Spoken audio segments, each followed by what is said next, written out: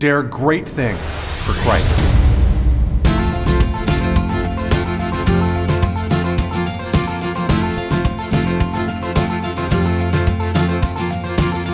Christ calls us to dare great things.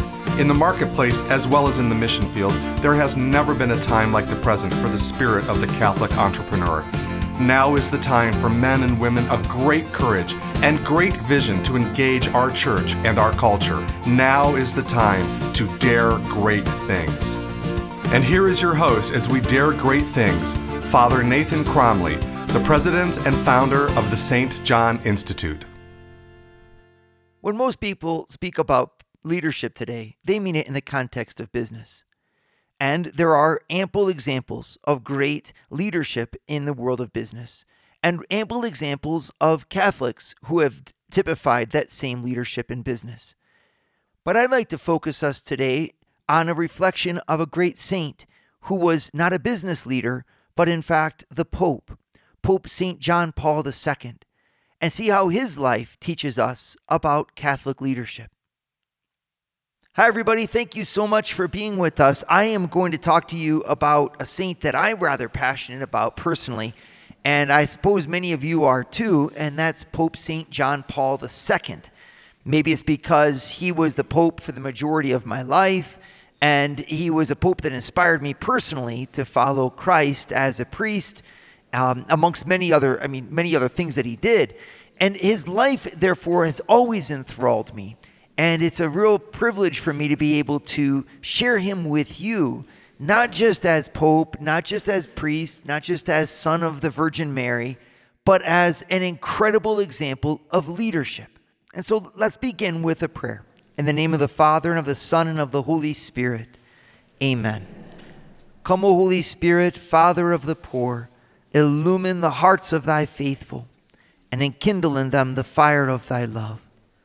Help us, Holy Spirit, to learn what you want us to learn, and to follow the voice of God in all that we do. We make this prayer through Christ our Lord. Amen.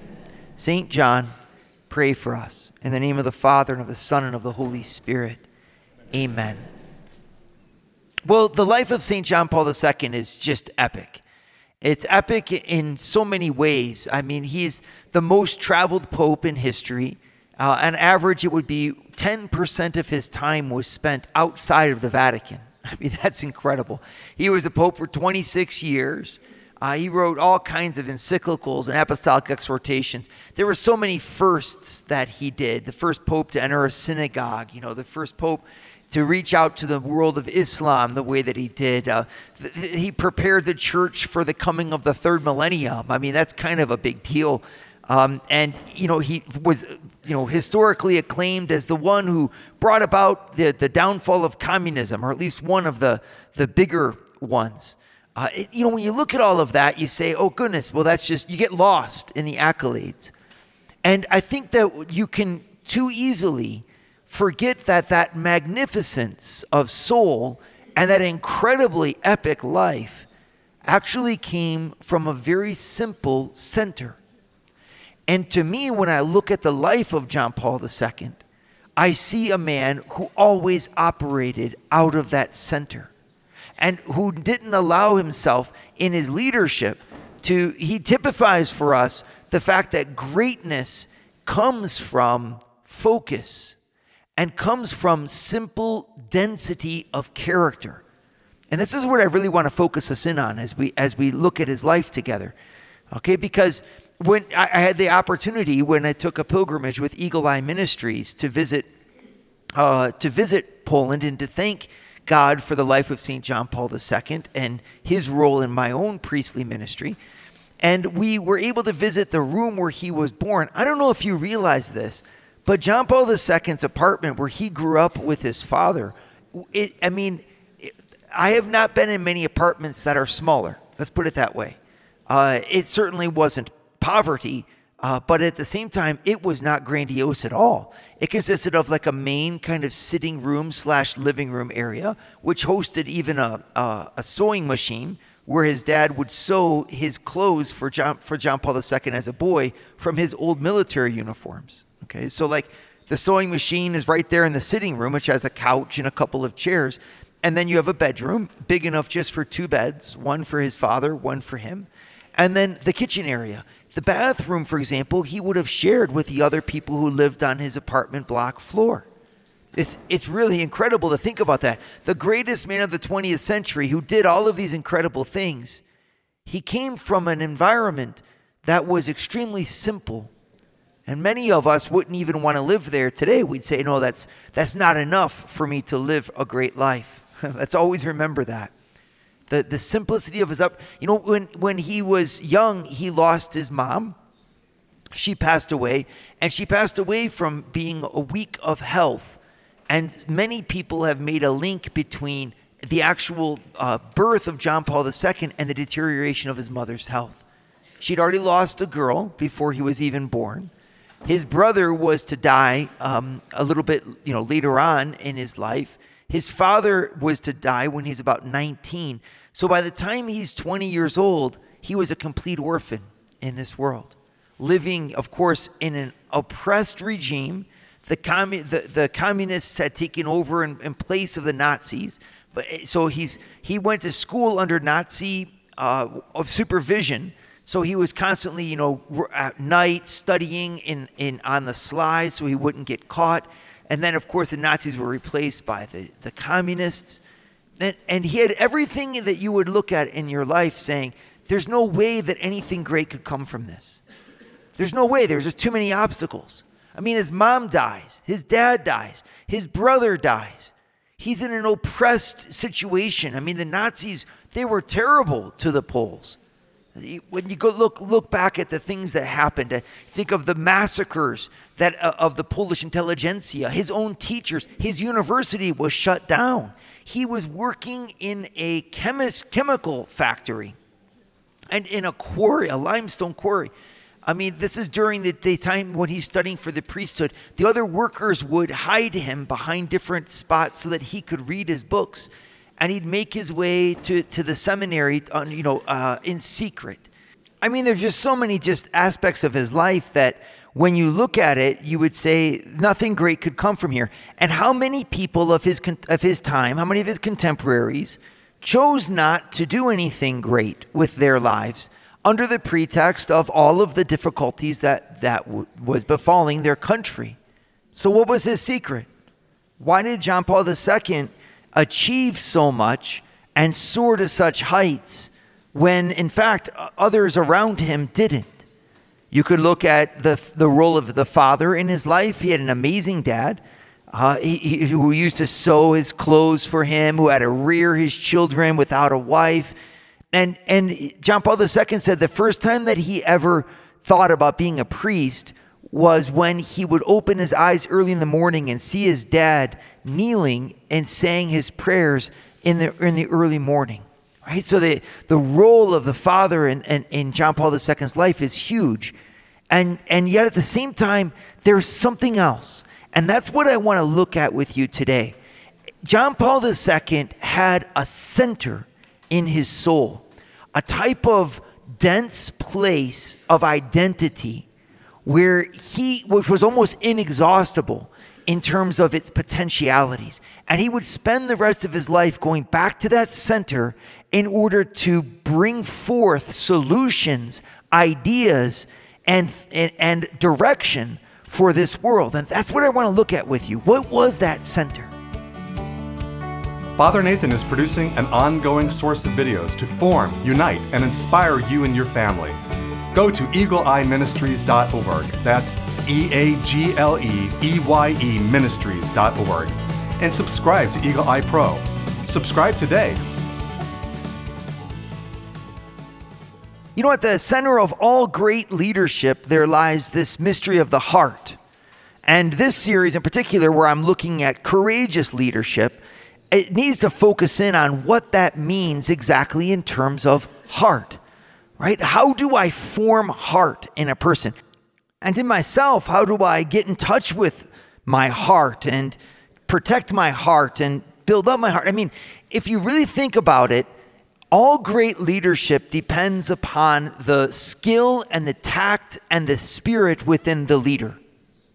The more that I'm in touch with that, and the more that I feed that in myself, the more dynamic my leadership is going to be. The thing I need to be most protective of in my life as a leader is who gets into my heart, who dictates my heart, and the quality of the Spirit that's in my heart. If I have heart, I can overcome anything, right? The greatest acid that eats away the strength of our leadership isn't the threats around us.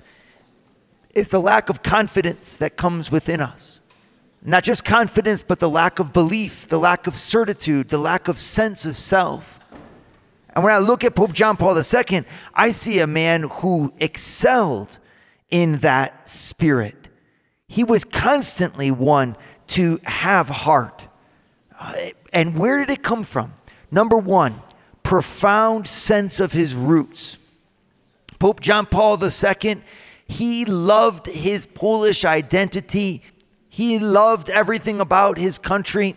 He said, I wanted to always be a priest of Poland for Poland. And he never lost sight of that. When you look back at the different speeches and homilies that he gave as Pope and his various visits to Poland, they're so rousing precisely because of their sense of identity. Remember, as a young man, he studied languages, and he was especially interested in his native Polish language. And looking at all of the history of his people, the playwrights, the poets. He was himself a playwright, himself a poet, and inscribing himself in the vein of an understanding of the power of Polish to express truth in a unique way. Almost the link between language and culture. And that's really where his passion lie. That's where, so you think, oh goodness, well, what is that all about? I tell you, it's about giving yourself identity and roots. In order to take people anywhere, you have to have a starting point, right? And see, so what's that starting point inside of each one of you? Do you feel like you belong to an identity that's bigger than you? There's almost like a link between a sense of rootedness in history and an idealism that springs wings and pushes us forward. The more a person belongs to something bigger than them, the freer their heart is in order to aspire to continue that legacy and to find their own trajectory within it. This is something really fundamental I want you to think about, because we live in a world today, and especially in America today, where that's not really celebrated. It's almost like our roots have to be taken up. We have to reconsider them, be ashamed of who we are, and be ashamed of our background. And I'm not here to say that we shouldn't be ashamed of elements of our background, or that we shouldn't correct things about our history that are inglorious or even wrong. But it would be equally wrong to deny any kind of enrootedness in that identity of your culture and your people. And again, like it might not, America is a little bit more of a vacuous entity than Poland when it comes to that, because we're a country that was brought together out of many, a pluribus unum. But at the same time, like, you can choose whatever that is, your own family heritage, for example, or the area of the country that you come from, or even the trade that you practice that was handed on to you and that you've stepped into and that you've learned. Whatever community that you ascribe to is essential to forming that center out of which you will lead. Many of us ignore this first step. And that's why we have such a hard time generating new ideas or pushing the envelope in any direction. No, we're all just in this check in the box. I'm going to do what everyone around me does. Why? Because I don't belong to anything except whatever we're doing together. Well, guys, you're not going to be able to lead forward unless you have a reference point in any circumstance, any condition that's bigger and more determining than the circumstance that you're in. In other words, if I come in to lead you and give this talk to you all today, I come in as a Catholic priest, I come in as an American, I come in as a person who studied and has, acquired a certain amount of background of intelligence. And I'm bringing those three things to you in order to make your world better. That's going to enable me to lead when I give this talk. And it's going to, what's your context? And do you really ascribe yourself and put yourself into that? The more that you absorb that identity, the more that you're able to bring the riches of that heritage to bear on the circumstances in front of you. And for Pope John Paul II, he lived this. His courageous leadership was constantly going back to the traditions of his people. Yes, even secular traditions, but especially in their Catholic identity. I think, for example, when he was bishop, he began to take part against the communist regime and the annual pilgrimages to Our Lady, the Jasna Gora in Częstochowa. It used to be that the Polish people would come from every city across the country on foot to arrive on August 15th there in Częstochowa, where they would, reconsecrate their nation to Our Lady, etc. And it was like a thing that people would do. Well, John Paul II revived it under the communist regime. And he would have the people hold up this big, icon of Our Lady, like a painting of Our Lady, and march down the streets. And then people were seeing what was happening. They would join. Well, one day the communists didn't like this very much, so they actually stole the picture, thinking if we steal the picture, well then the whole thing will fall apart. And so John Paul II picked up the empty frame of the picture and hoisted that over his head and continued to walk with an empty frame. And the people, of course, rallied around him and he moved forward. Right? It's just like a nice little anecdote, because what he was giving to the people was the sense that their own identity was one and the same with their faith. That you couldn't forge a Poland outside of the faith. And therefore, if they were to reclaim their Poland and their freedom, it would come by reclaiming their faith. So Jean Paul II, by that angle, will lead a revolution without firing a bullet. And beyond the circumstances of him doing that, it's an incredible lesson for our own leadership. To ask ourselves, do I have an identity that's bigger than myself? Do I belong to anyone that I serve? Well, obviously here, as Christians, we serve Christ. And that identity of Christ in this world ought to allow us to be stronger than our own vicissitudes. It ought to enable us to be more courageous than our own fears. We're here at the service of something greater, and we want to bring that someone greater into the world in front of us, just like John Paul II did. Father Nathan has founded the St. John Institute, the MBA program that develops students into the leaders of tomorrow by giving them a missionary's heart and an entrepreneur's mind. Visit our website at stjohninstitute.org. Dare great things for Christ.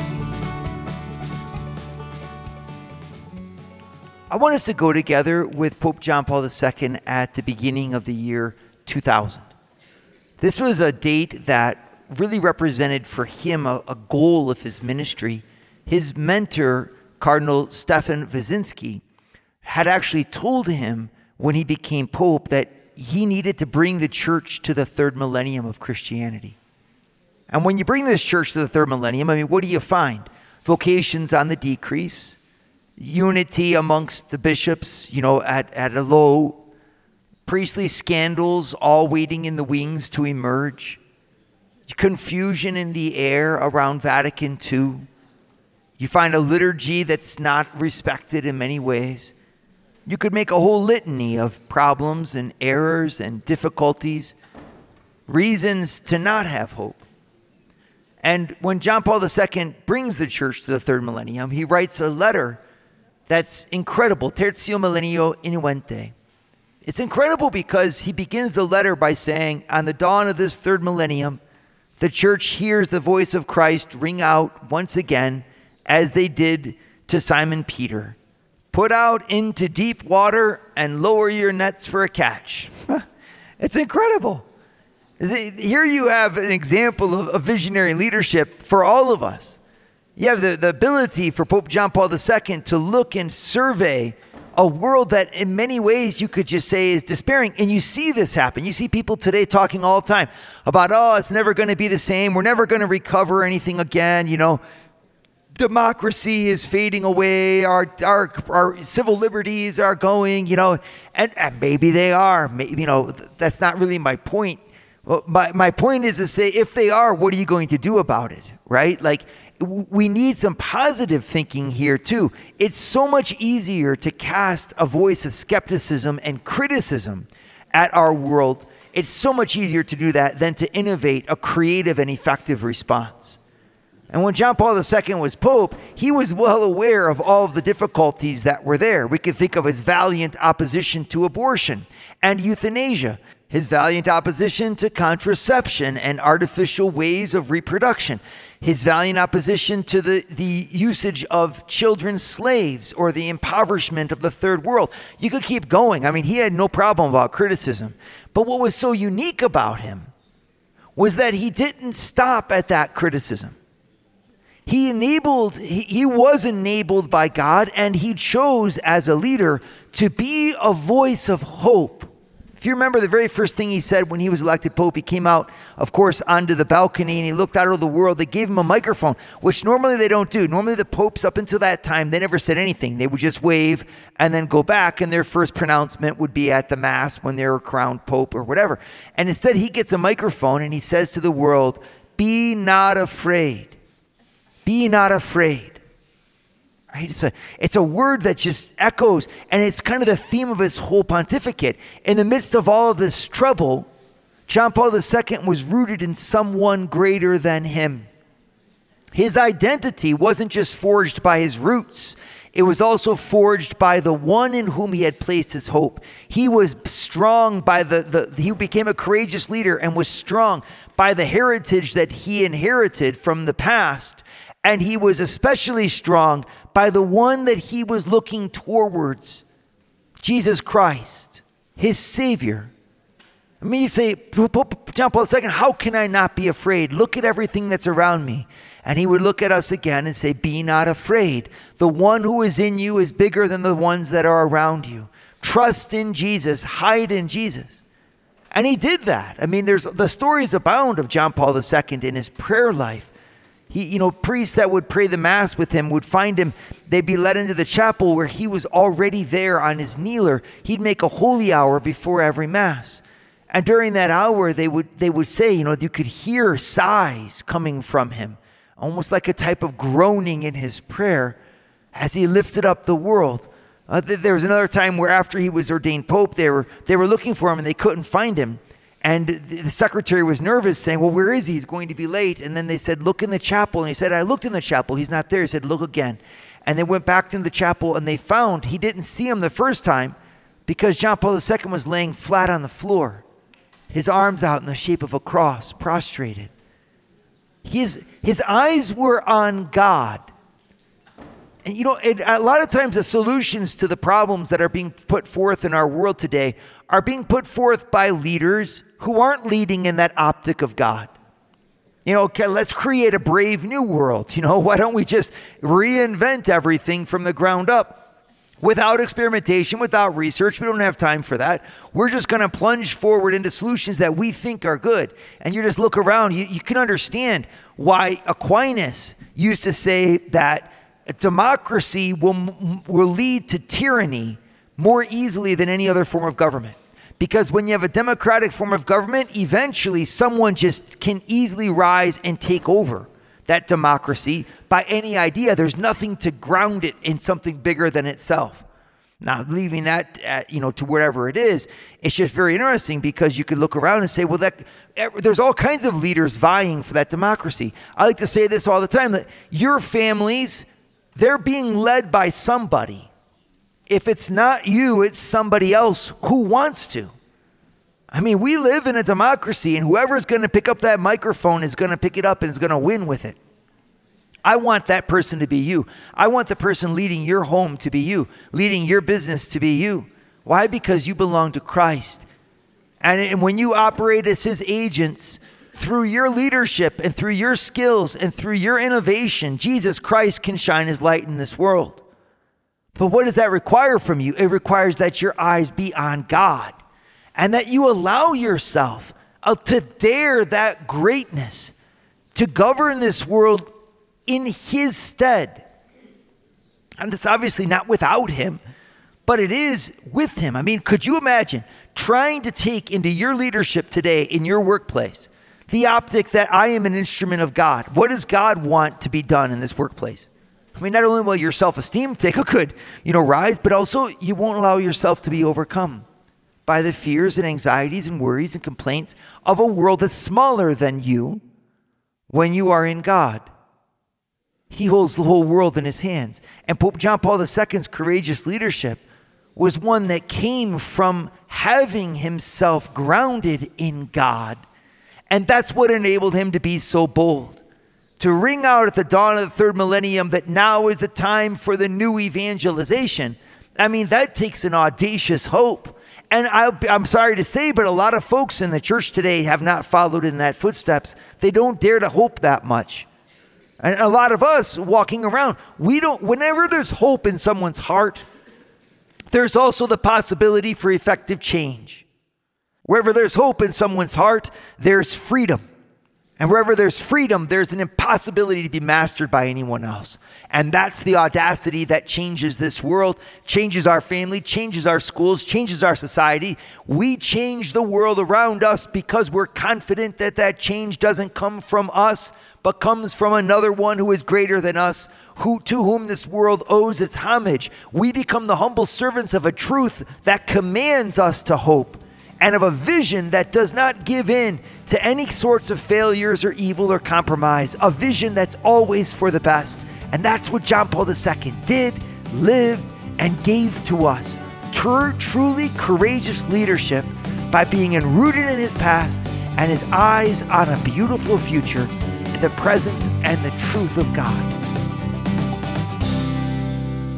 Dare great things for Christ. Share your feedback with Father Nathan. Send us an email at info@stjohninstitute.org. That's info@stjohninstitute.org. And don't forget to subscribe to premium video content to form, unite, and inspire you at Eagle Eye Pro on our website, eagleeyeministries.org. That's eagleeyeministries.org.